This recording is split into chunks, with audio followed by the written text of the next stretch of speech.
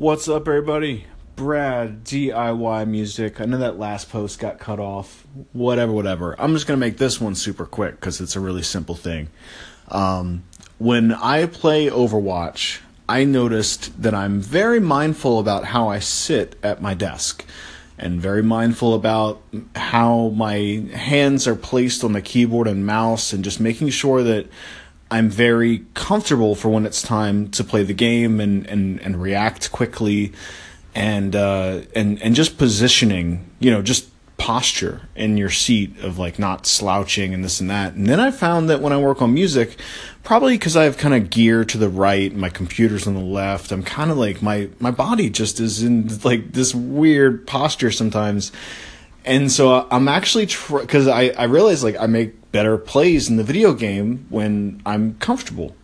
And so that's one thing that I've been trying to do every single time, because it's just practice. That's all it is. Is anytime I catch myself kind of slouching or in a bad physical position in my seat, just try to correct it. And then even what I do when I start to play video games is actually like, because it has to like load up and find a game and all that. So there's plenty of downtime for you to just do whatever. So I'll make sure I'm just super comfortable that all, the common buttons I'm going to be pressing are just, I'm right on them. And so I think doing that exact same thing when mixing or writing or anything musical is just a great thing to do. And I've also actually been standing a fair amount too. Usually when I'm on the machine, just to kind of, move a little bit. And then I'll even, like sometimes like turn all the lights off if I'm making a beat. But usually I work with all the lights off anyway, just vibe. And, but when I'm making a beat or something like that, like, something that I'm creating the rhythmic elements of as opposed to mixing someone else's stuff, I will, it's not a regular thing. I only did it once, but it was fun of just dancing.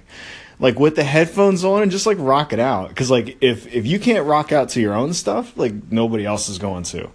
And when you do that, when you get into that dance grooving thing, like this is tough here. Don't lie to yourself about whether or not it's making you dance. That's the kicker.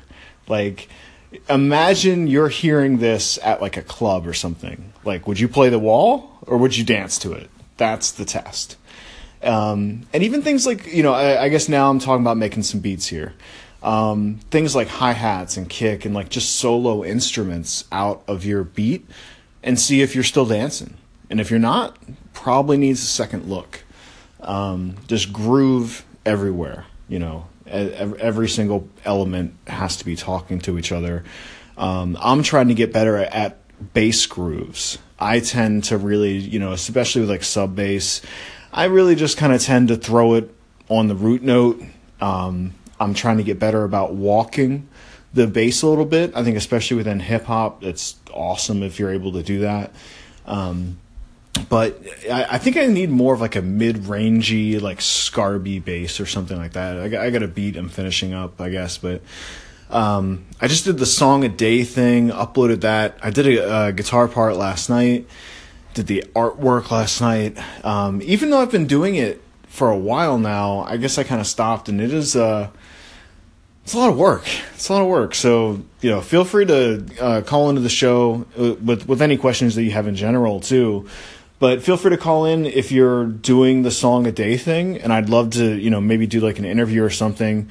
And just kind of bring that song a day thing more to the forefront of the musical conversation. And also we could probably like trade tips about workflow and stuff like that. So I will talk to y'all soon. I think this is maybe it for the day. I'll probably be back on later tonight once I start working on music.